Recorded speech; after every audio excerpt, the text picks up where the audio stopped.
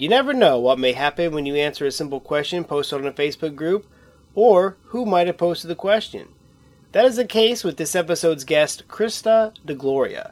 She's the moderator for the Facebook group Board Game Revolution Community. I simply answered her question about tile-laying games that I like, and we struck up a conversation from there. Turns out we have a lot in common, like we both have significant others that think we might have too many board games? No, we just don't have enough shelf space. Thanks for listening.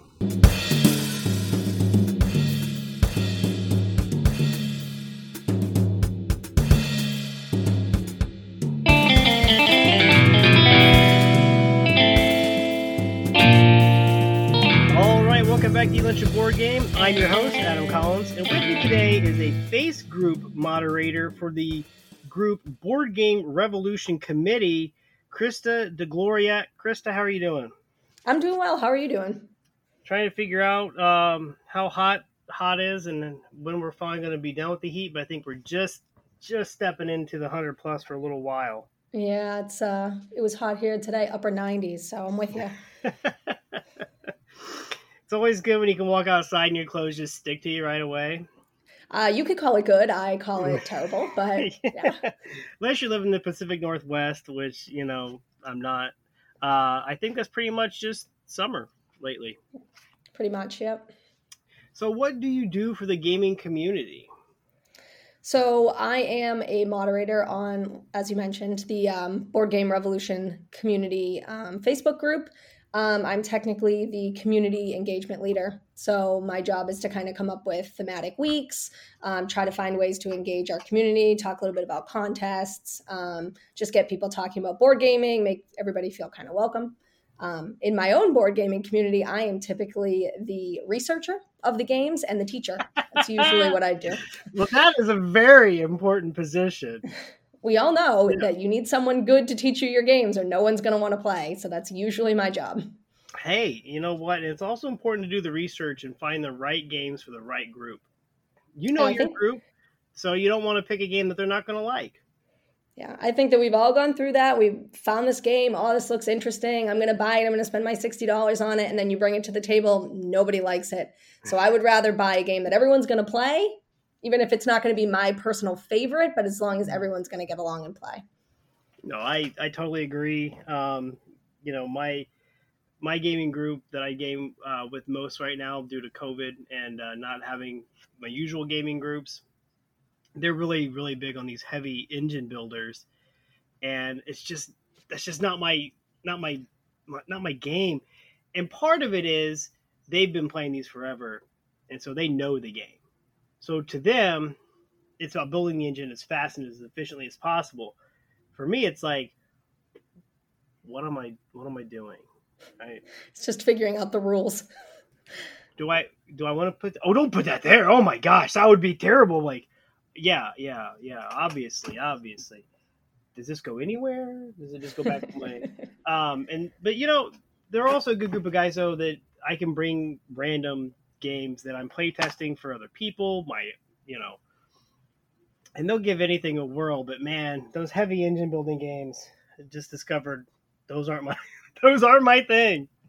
Yeah, there's certain types of games I don't really like either. I won't play a lot of like area control, area majority kind of stuff, dudes on a map, things like that. I won't play those kinds of games. But I figured out that whatever's going to make my partner happy, because I do the majority of my game playing at 2, that's what we're going to buy. That's what we're going to play. So that tends to be kind of like light to medium tile laying kind of games, puzzly games, abstracts, things like that.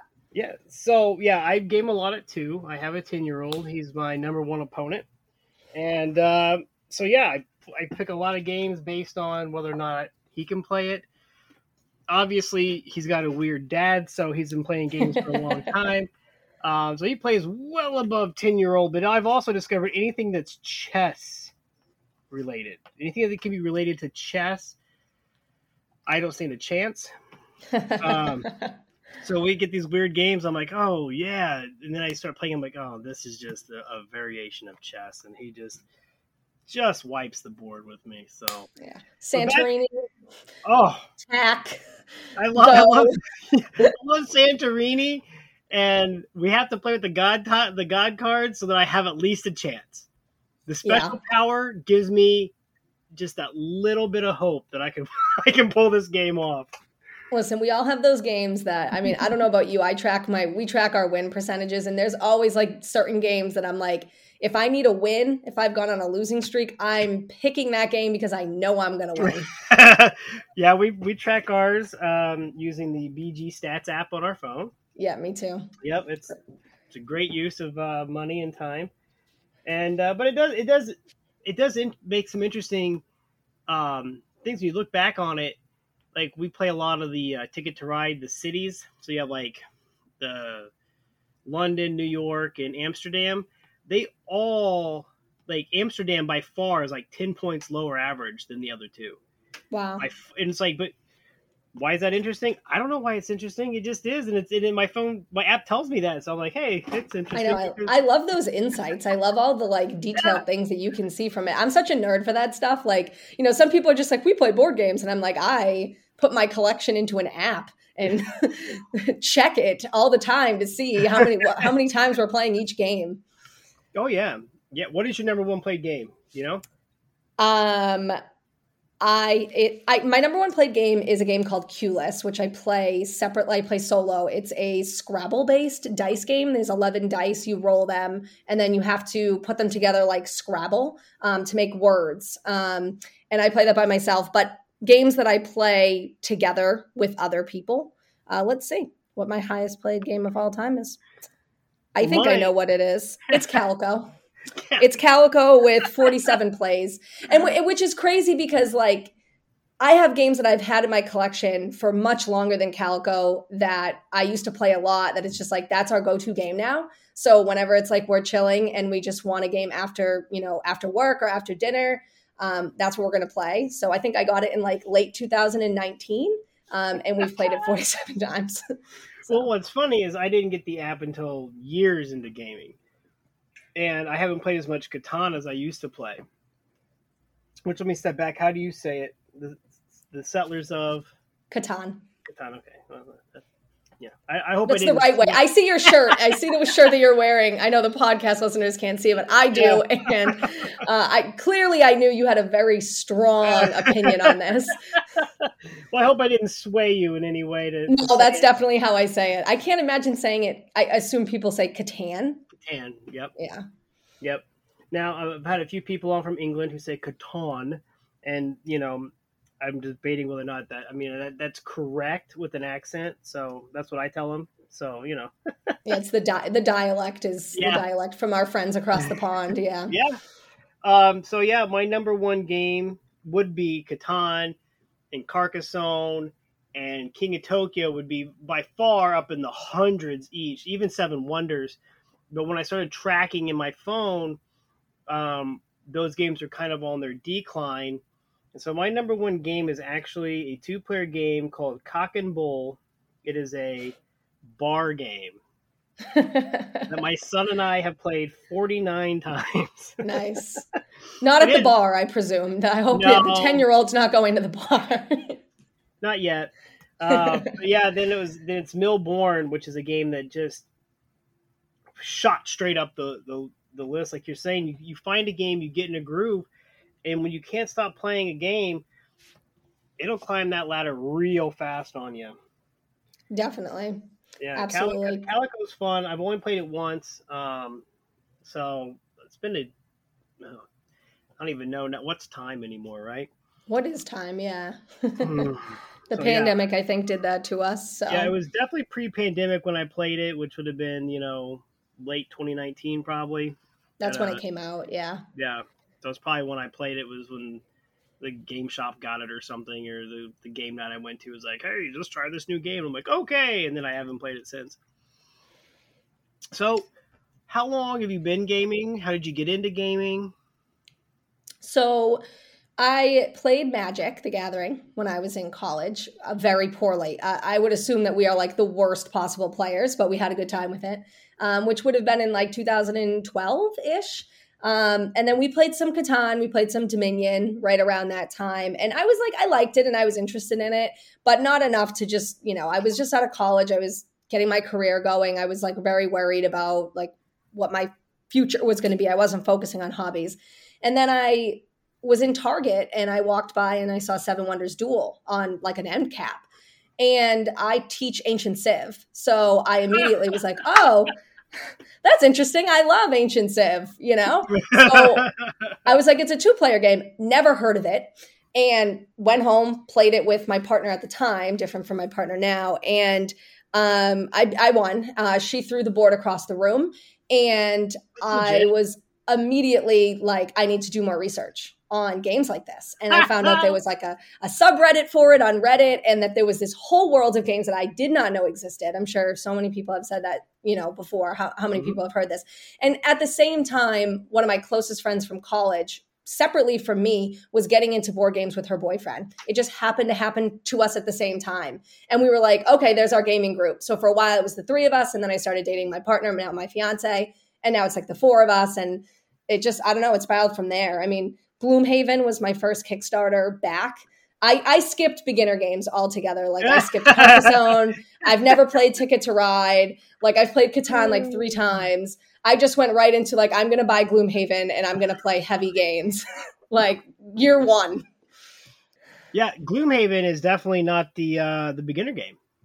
I don't know. I must have read about it on Reddit. And then I was like, what's this? And I found Richard Hamrado on YouTube doing a playthrough of it and started watching like all of his stuff and being like, wow, like there's so many good games out there. And I didn't really know at the time like what I wanted to play. So a lot of games that I bought that I never really got into, and now I know better of what I like. But yeah, Gloomhaven, because I liked the idea of like, you know, a dungeon crawl. Yeah. Which I played a little bit, but again, not as much as I thought that I would, because I learned different styles of games that are better for me. So are you active on Kickstarter? So I started Kickstarting right away in like 2017, 2018 when I got into it, and made a lot of misses. And then I kind of hit my stride knowing what I was looking for. And I get some things in, and I have recently in the last year gotten a lot of things in, but I'm actually kind of slowing down, with just the price of games and shipping. It's just cheaper to buy it elsewhere. I hate to say that, but when money's tight, you know, I'm saving for a wedding and, you know, we're, you know, live in a house and all that stuff. It's kind of, you have to make choices. And for me, I'll just buy a game that's out there on retail that I know that, you know, is easily available, and there's good reviews out there from it, and they're, you know, legit. So. Yeah, no, I get it. I kickstarted, I want to say 17. It was the first year I kickstarted, and then I didn't do a whole lot. And then I kind of got really rolling in it, and now I can't stop doing it. And I've stopped pretty good the last couple months. But I got backing in a lot of the P&P stuff because of the pandemic, and people were putting up like a $1 print and play. And you get then they make an insanely stupid amount of money. They're like $20,000 print and play. And I'm like, this dude has no overhead. Like, he emails me a file. Like, there's no shipping. There's no, you know, that guy, more power to him. But I was getting a lot of those, like 1 sheet, 2 sheet, whatever, print and plays. And really just kind of enjoying those for $2-3 at a shot. So, yeah, now a lot of the ones, like you said, that you backed a while ago are starting to show up now, you know, because the shipping kind of unjammed and everything. And last week, I think it was, I had 3 days in a row where one showed up, and I'm like, honey, I backed these a long time ago. I have the same conversation with my fiance. I'm like, I swear I didn't buy these now. I was like, I purchased these so long ago. The big box of games that are coming in tomorrow, I did just buy, but the singular game that just came in, that was kickstarted months ago. Yeah, no, the big box tomorrow, you won't see it. It does not. This is not the box of games you're looking for. And there's so many games on Kickstarter now that like I was really interested in Septima, because I think like Mind Clash Games is awesome. Like I think I played Anachrony, like it's so good. But I look at the price and I'm like, I know this is going to be cheaper at retail, and I don't want to wait 18 months for it to come in. And it's just, when you need money now and you don't want to put up the money now, it's a hard sell for me right now. And I feel bad because I think I'm more likely to back a small company that I know it's not going to go to retail, or I know that it's not, you know, they need the money. But for bigger companies, at this point, I'll just wait for it to come to retail. Yeah, I don't back CMON stuff. They don't need my money. There's a lot, like I don't back a lot of those big companies. They don't need my money. No. I'd rather spend my money on, Jim Bob in North Dakota who's got an idea for a game. And yeah, I mean, this Q-less game that I found on TikTok is this old sweet man who gets the dice and puts them in the tins himself and ships them from his house in Tennessee. Like, it's just the cutest little thing. I don't know. Like, that's cute to me. I'll support you directly, Yeah, well, I had Chris Pinder on. He does the game of real life, which he makes himself, mounts on his own hand mounts them and everything on boards and stuff. I bought the shipping tube version, which literally came in a shipping tube with a sticker that says the game of real life, and you open it up and you pull out the boards there, printed on a real nice glossy piece of paper, and it's all hand packed and everything. And it's like, okay, here we go. That's awesome. Yeah, and he sells them at like farmers markets and craft fairs and stuff out in, I'm going to get it wrong, but he's either in Washington or Oregon, one of the two, out there on the East Coast or West Coast. A lot of people go to farmers markets there, so he's probably doing really good business. Oh yeah, yeah. I started selling mine at the farmers market here, and I've had pretty decent success. Yeah. So you can't go wrong. So if where are you living right now? You're on the East Coast. I live on the East Coast. Yeah, I live a little bit north of Boston, Massachusetts. Okay. All right. So if I traveled out there and I came over, what game are you currently playing? What's your game right now? Well, other than Calico. Yeah, so Calico is like, you're always going to see Calico on the table. We recently got, very recently, as in this week, big box of games came in with Veggies. Who knew that box was coming? Not me, certainly. I didn't know one of them. It shocked me.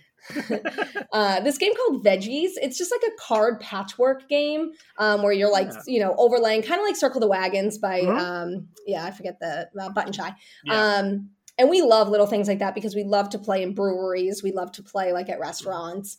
So we played that. We've had Rolling Realms by Stonemaier Games on the table consistently, and Ark Nova. We don't play heavy games very often. Really, really hard to get to the table time-wise, but Ark Nova is phenomenal. Exactly what I'm looking for in like a heavy game. And we can play in under 2 hours for two people, which I guess is pretty good. They're saying it's supposed to be about an hour per player, and we're in about an hour and 45 minutes. So, yeah, Ark Nova, I want to play it. I missed it when it was at Geekway because everybody kept having it checked out at the convention, and I didn't get a chance to play it. But yeah, that 1 hour per player, that's a lot. I usually play typically games that take an hour. So 90 minutes, no problem with a 90-minute game, but yeah. Oof. We're typically like 30 minutes. Like we'll play 30-minute or less games. That's like typical for us. But like once a month, we'll play Ark Nova. Is it worth the cost? Probably not. But again, like FOMO is real, and everybody said the game was really good, and I liked the theme. So I was like, you know what? Let's give it a try. And I was really surprised that my partner liked it because heavy games are not her forte. She doesn't like rules overhead. If you're losing her on the rules, she doesn't want to play. So we watched a video, and then I sat and taught it to her. And she actually really, really liked it. So yeah, that was nice. There's a huge market for videos, and I would say when sorry, go ahead. Oh no, I'm just gonna say like I will hear about a game, do a little bit of research, and then I'll watch a video. And if the guy or gal does a good video, you can get a good feel for the game. You can really make a good educated decision whether or not this is gonna be a game that you're gonna like. I'm big on that. I know some people value the, reviewers and things like that. I don't care about a reviewer's opinion of a game because I don't know whether your opinions line up with my preferences. So I want to watch a playthrough. So any channel that actually plays through minimum one turn or more, one round of a game, I'm going to watch that because that's going to tell me whether or not I'm going to enjoy the mechanics, and it's going to teach me how to play the game, like the beginnings of how to set up and play the game. And then I can look through the rule book and I can teach myself and teach others. So like I love Rahdo. I love Before You Play. There's a bunch of them out there now. I finally feel like more playthrough videos coming out. Whereas in the early days of YouTube, I felt like it was a lot more like Dice Tower-ish kind of stuff where it was just someone being like, this is a good game. Okay, but like, how does it play? Yeah. Or is it good because you like it, or is it good because, like you said, do your opinions align with mine? I do like a lot of the Dice Tower. A couple years ago, they did like 10 games better than. What a great series of videos. 10 games better than Monopoly. And it's like all these games, if you like Monopoly, you might like these games. And I'm like, I have a lot of those. Well, I don't have that one. Oh, well, let's see how much that is on eBay real quick. Which that game will be here next week. It's going to show up. I'm not going to know anything about it. Like, you kickstarted it. It was a pre-order. Yeah. From 1990. Shh.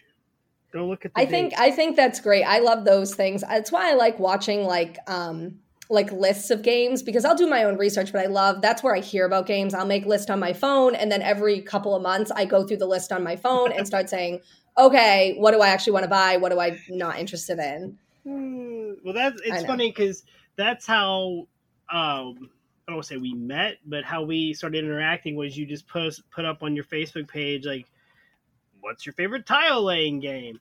And I'm like, everybody's listing like Carcassonne and stuff like that. And I'm like, well, I really like Alhambra, which I think Alhambra being the tile laying game where you can't rotate the tile, that to me is why I love that game, because you have the walking rule, right? But you can't rotate the tile. So then you buy it and then you're like, oh man, these walls don't go the way I need them to go. And it looked different when it was on the page, laying out there. And we had people when we would play it at work who would build his Alhambra in the direction that the tiles were sitting on the board, so that he could just take it and put it, so he didn't have to rotate it in his mind because he just couldn't do it. And so I thought that was pretty interesting. And then I was like, and then of course I mentioned Fences, which is Bearded Board Games. That's my company, and that's our game. And it's just a fun little tile laying game about farming and trying to fence in animals. And then you and I talked for a little bit, and I'm like, hey, want to do my podcast? Like, I haven't had a Facebook moderator before. Might as well, Yeah, and thank you for having me. It's so exciting. I love talking about games. It's great. Well, that was the other thing that made me laugh. You're like, you're like me, like when my partner will be happy I'm talking to somebody else about board games. And I'm like, hey, my wife's happy I have a podcast, so she doesn't hear about them. Yeah, exactly. I mean, I'll buy games and I'll be like, and this one and this one. And she'll be like, I know, but you're going to tell me about it when we play. So maybe don't give me the rundown of the 10 games you just spent $300 on. But I always say, I could be addicted to something so much worse. Collecting is part of the draw for me, for sure. Like, I've realized that about myself. I like to collect as well. I have to tell you, I've never played Alhambra, and clearly I have to. I've heard of it. Didn't know it was a tile laying game. Clearly need to put it on my very important research list. Yeah, so Alhambra, when I really got into board gaming, I started watching Will Wheaton's Tabletop. And so I was already familiar. He's like, there's the 4 pillars of German gaming. You have Carcassonne, Ticket to Ride, Catan, and Alhambra. And I'd had the other 3, and I'm like, what the heck's Alhambra? So I watched the whole playthrough of Alhambra, and I'm like, oh, I want this game. And then Amazon had like the big box. So I'm a collector, and I love expansions. And so when they had the big box, which was like 1 through 5 expansions on sale for like $50, I'm like, I'm all in on it.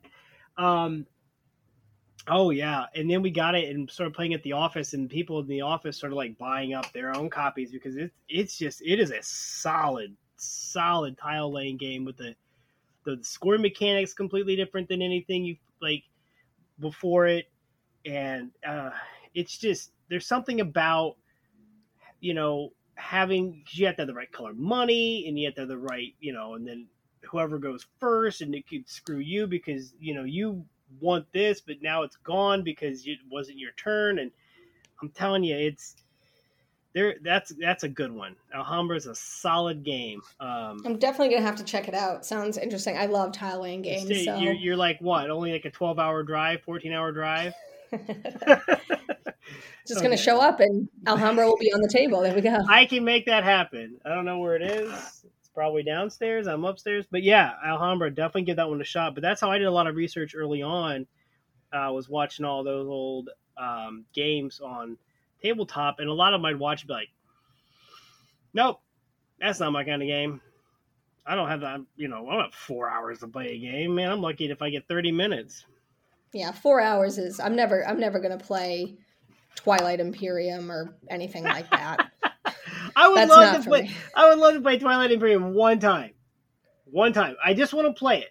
And then I'll be done. It'll be like, 3 days later, and I'll be like, well, crawl out of that house and be like, all right, I'm done. 10 hours later, yeah. Exactly. Clear a weekend for it.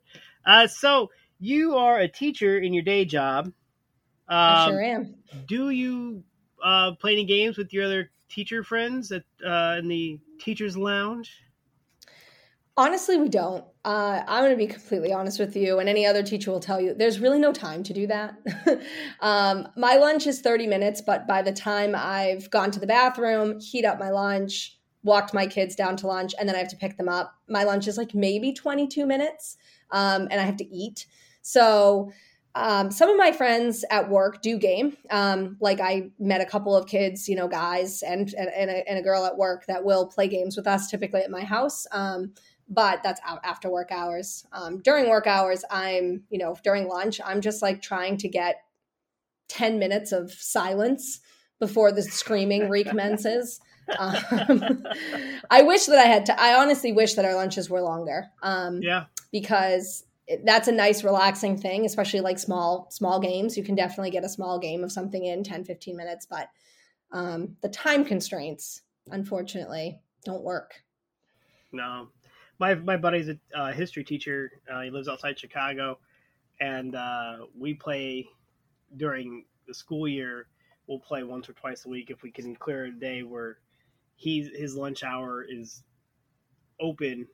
Then we'll try to sneak in a roll and write real quick, so then we can knock out in 30 minutes or so.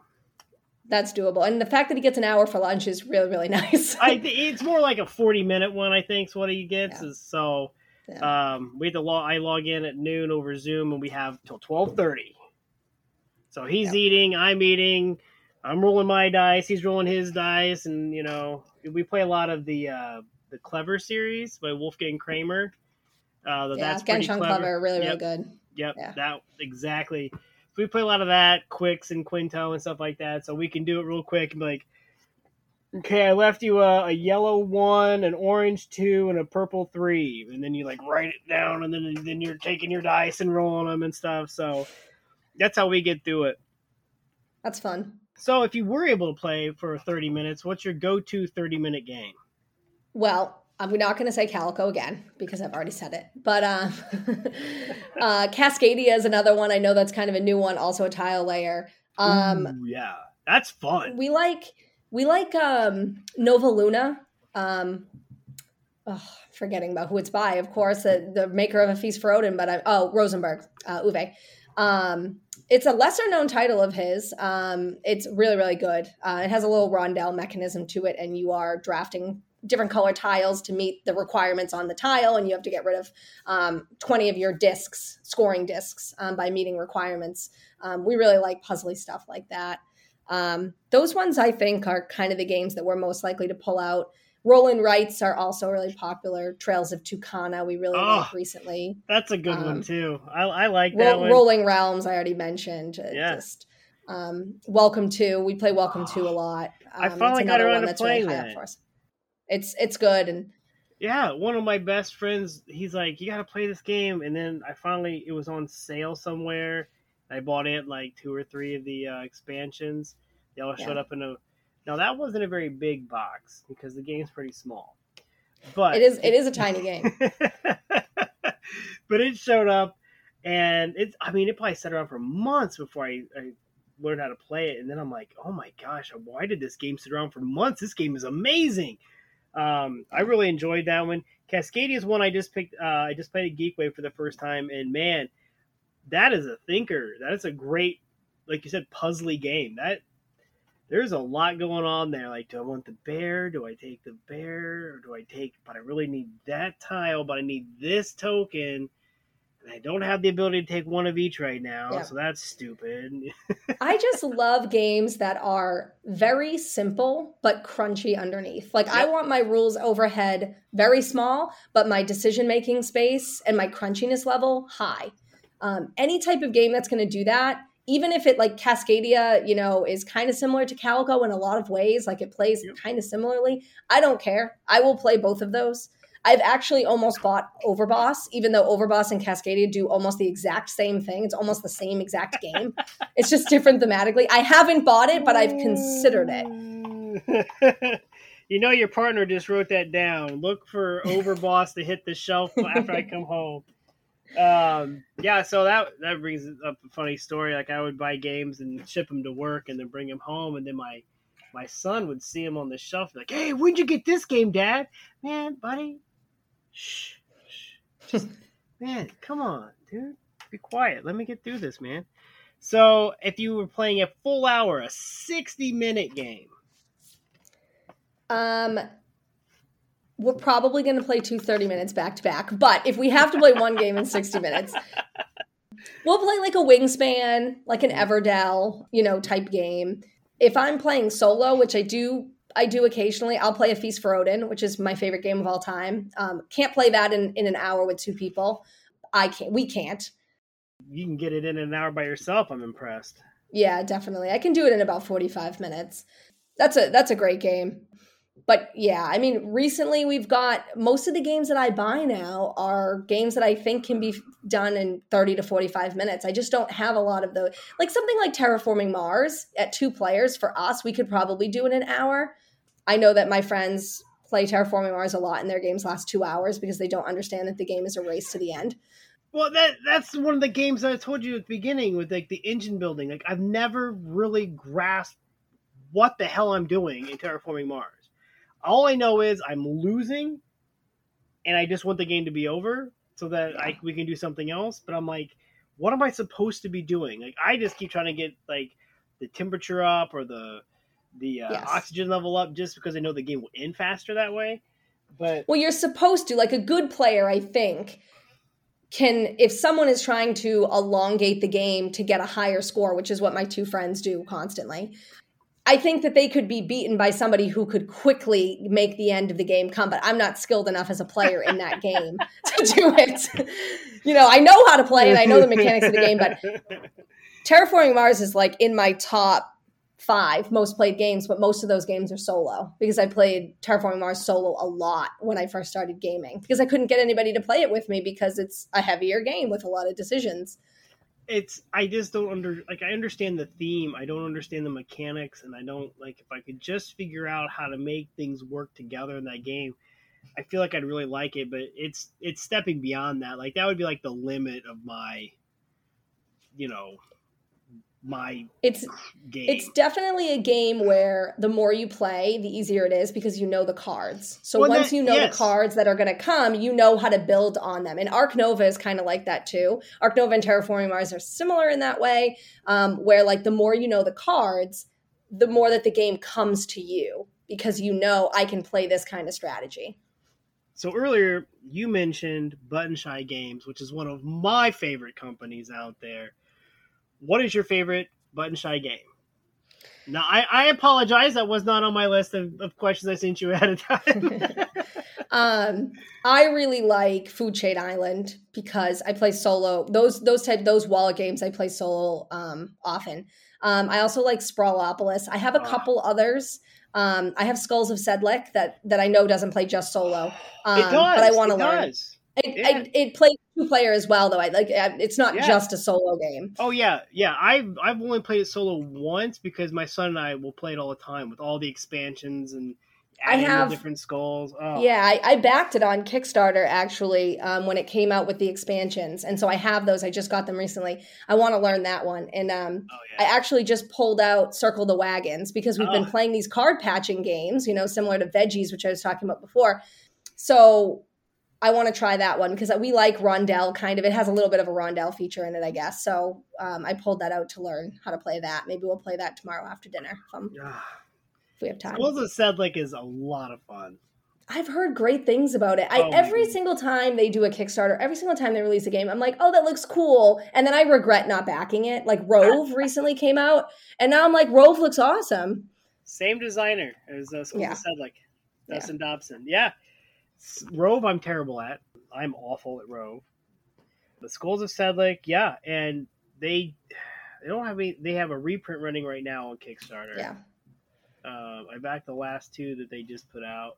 I love them. I usually just back them at the $3 print and play level and then just print them off. I got a whole card box just full of the 18 card games. That's awesome. Yeah, my go-to though is Universal Rule. It is a 4X game packed into 18 cards, and actually 17 because the 18th card is like the bonus card.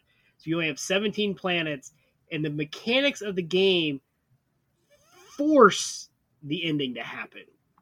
Like you can't elongate it, and because if anybody tries to like put a bunch of points up, then they consume a lot of one thing so you have to attack them. And I have all of it, and I love it. My crew at my old office, man, we played that game to death because it's just, you can't help it. It's so much fun. I think it's crazy, like from a design standpoint, to design a game that is so effective and so good with 18 cards.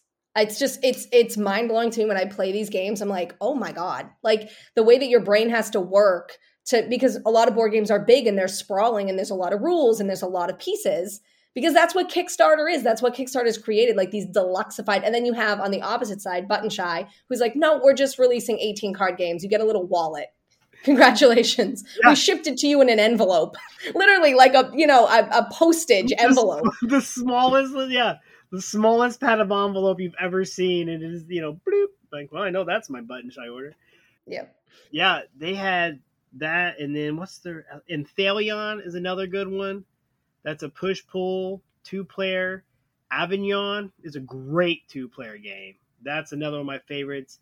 As soon as you said Button Shy, I'm like, ooh, what's your favorite Button Shy? Because I don't own them all. I do have Food Chain Island. That's a solo game by itself. Like, I think it's just a solo game, right? It's solo only, yeah. I have Ugly Griffin Inn, which I think is solo only too.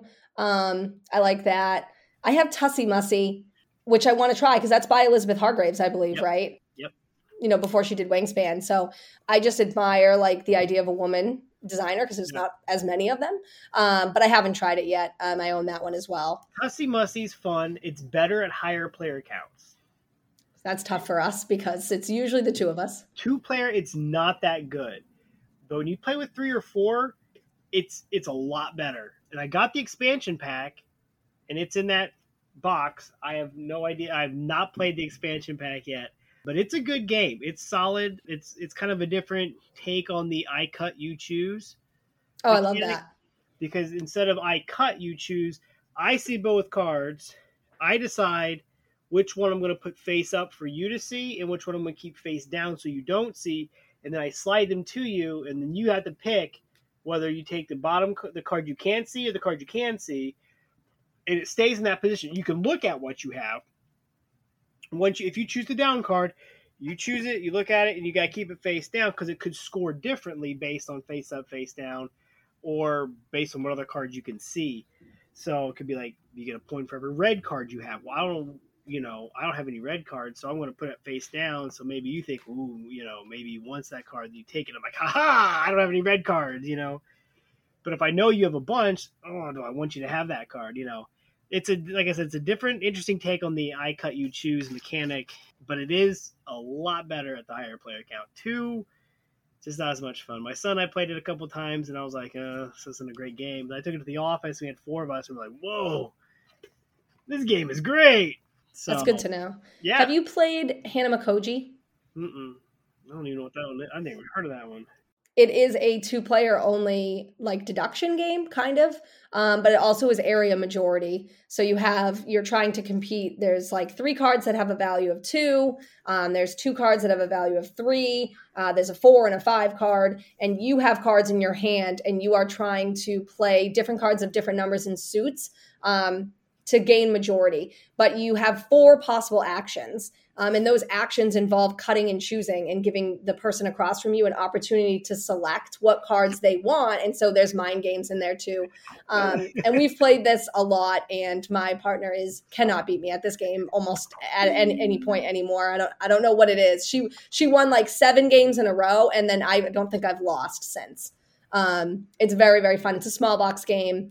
I originally bought it from Deepwater Games, but I don't know if they have that in their collection anymore. There's a reskin of it called Jixia Academy. It's very like anime-esque.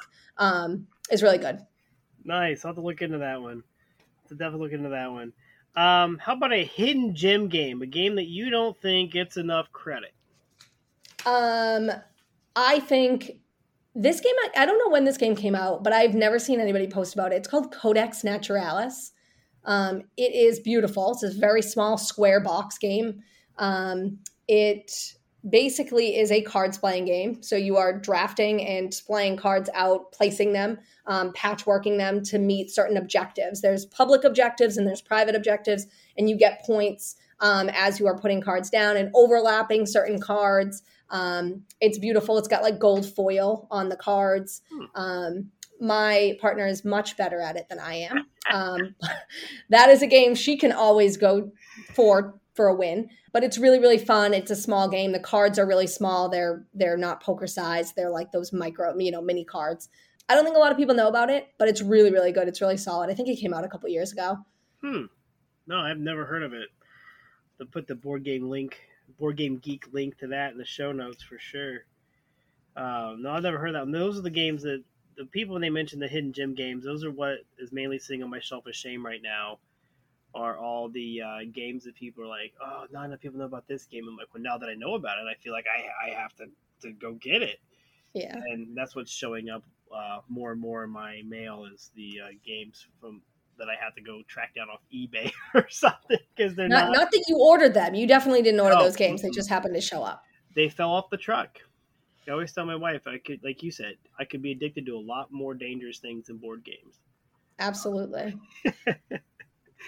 That's I always say, at least I'm not addicted to drugs, but she's like, well, drugs wouldn't take up so much room in the house. And I'm like, that is our issue. It's like, it's space. We have I'm a reader, so books take up space. Oh yeah. And I have like probably 100 books on my shelf that need to be read. I just keep buying them. I don't know why. I just keep doing it. It's probably more than 100. I think I'm being really nice to myself there. And lots of board games, but it's like, you know what? Again, it could be worse. So, do you know how many games on your shelf of shame? How many games you have that you haven't played yet? Yeah, probably. I don't know. 30, maybe 25, 30. And I probably have like 150-ish games. Oh, so you're hitting the 20% mark.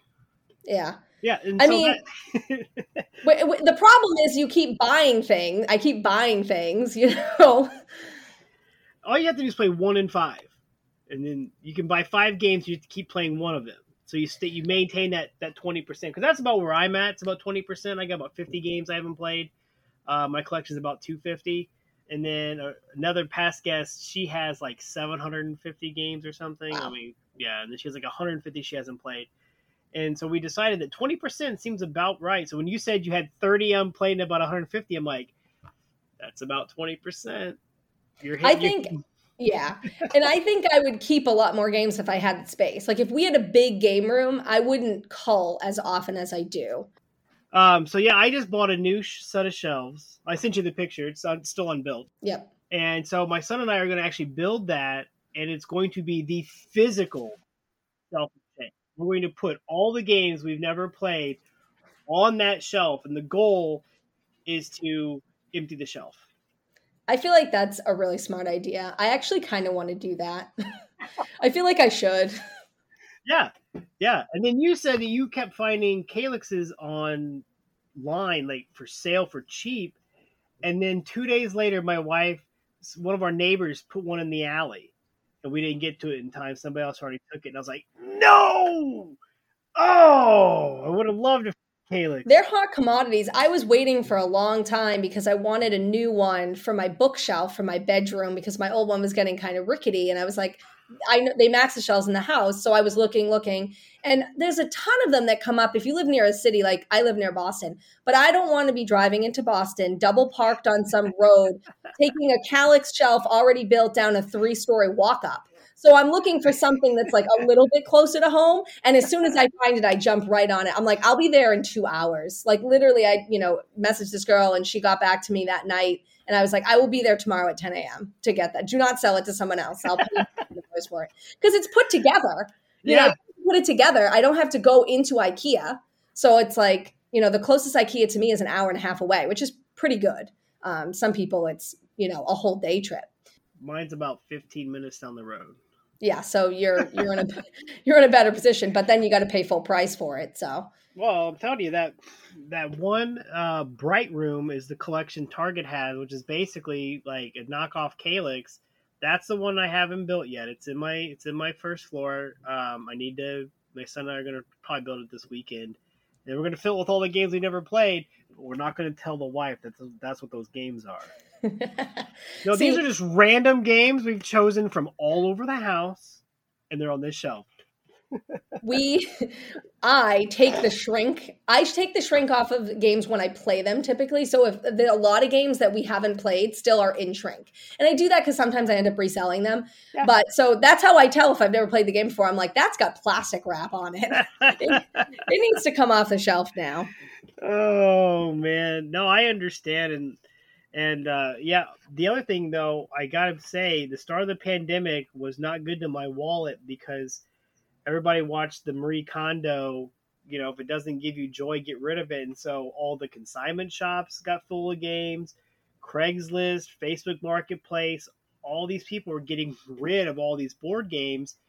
And I picked up a lot of them, a lot of harder to find games or games I've really been looking for pretty decent prices. Early on in the pandemic, and I'm like, now I got all these games I haven't played just sitting around. I'm like, well, but I only paid like $5 for it. I know, and that's the thing. Like, I'll pick up used games too. I mean, we go to a local convention here only like once a year, and they do a silent auction or an online auction. And I've sold a bunch of games, and I've bought a bunch of games there for cheap. I got Root in shrink for $25.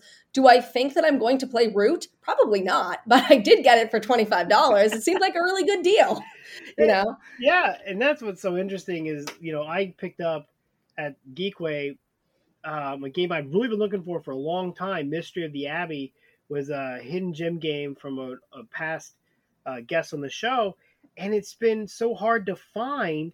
And I've been stalking it on eBay, and I've been trying really hard to get it for like under $50. And this guy had it at flea market there at Geekway, $35. I'm like, sold. It's nice when you get that. But my buddy's like, you can haggle. I'm like, nope, I want it now. Now, I haven't played it yet. Still. But I know right where it is. It's in my board game backpack. Just haven't had time to play because you need 3. You need 3 players. So my son's all about it. It's just trying to talk the wife into playing so we can get that third player. Yeah.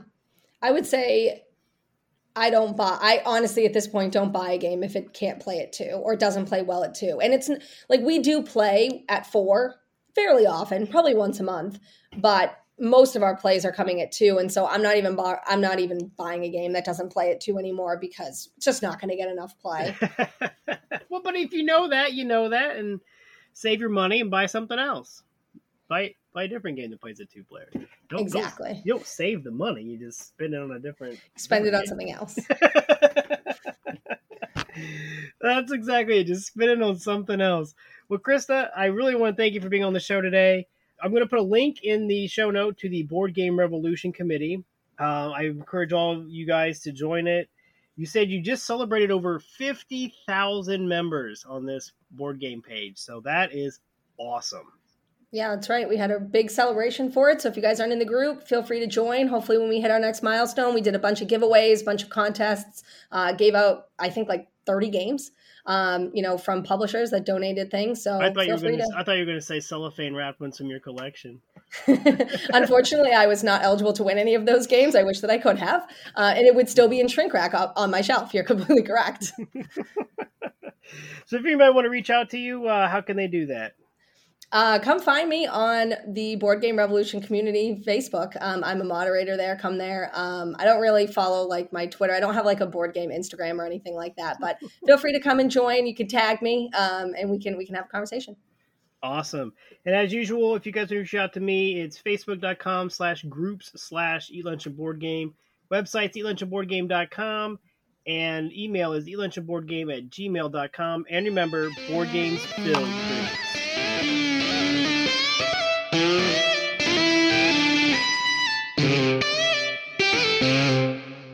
When you're gaming, why not be comfy?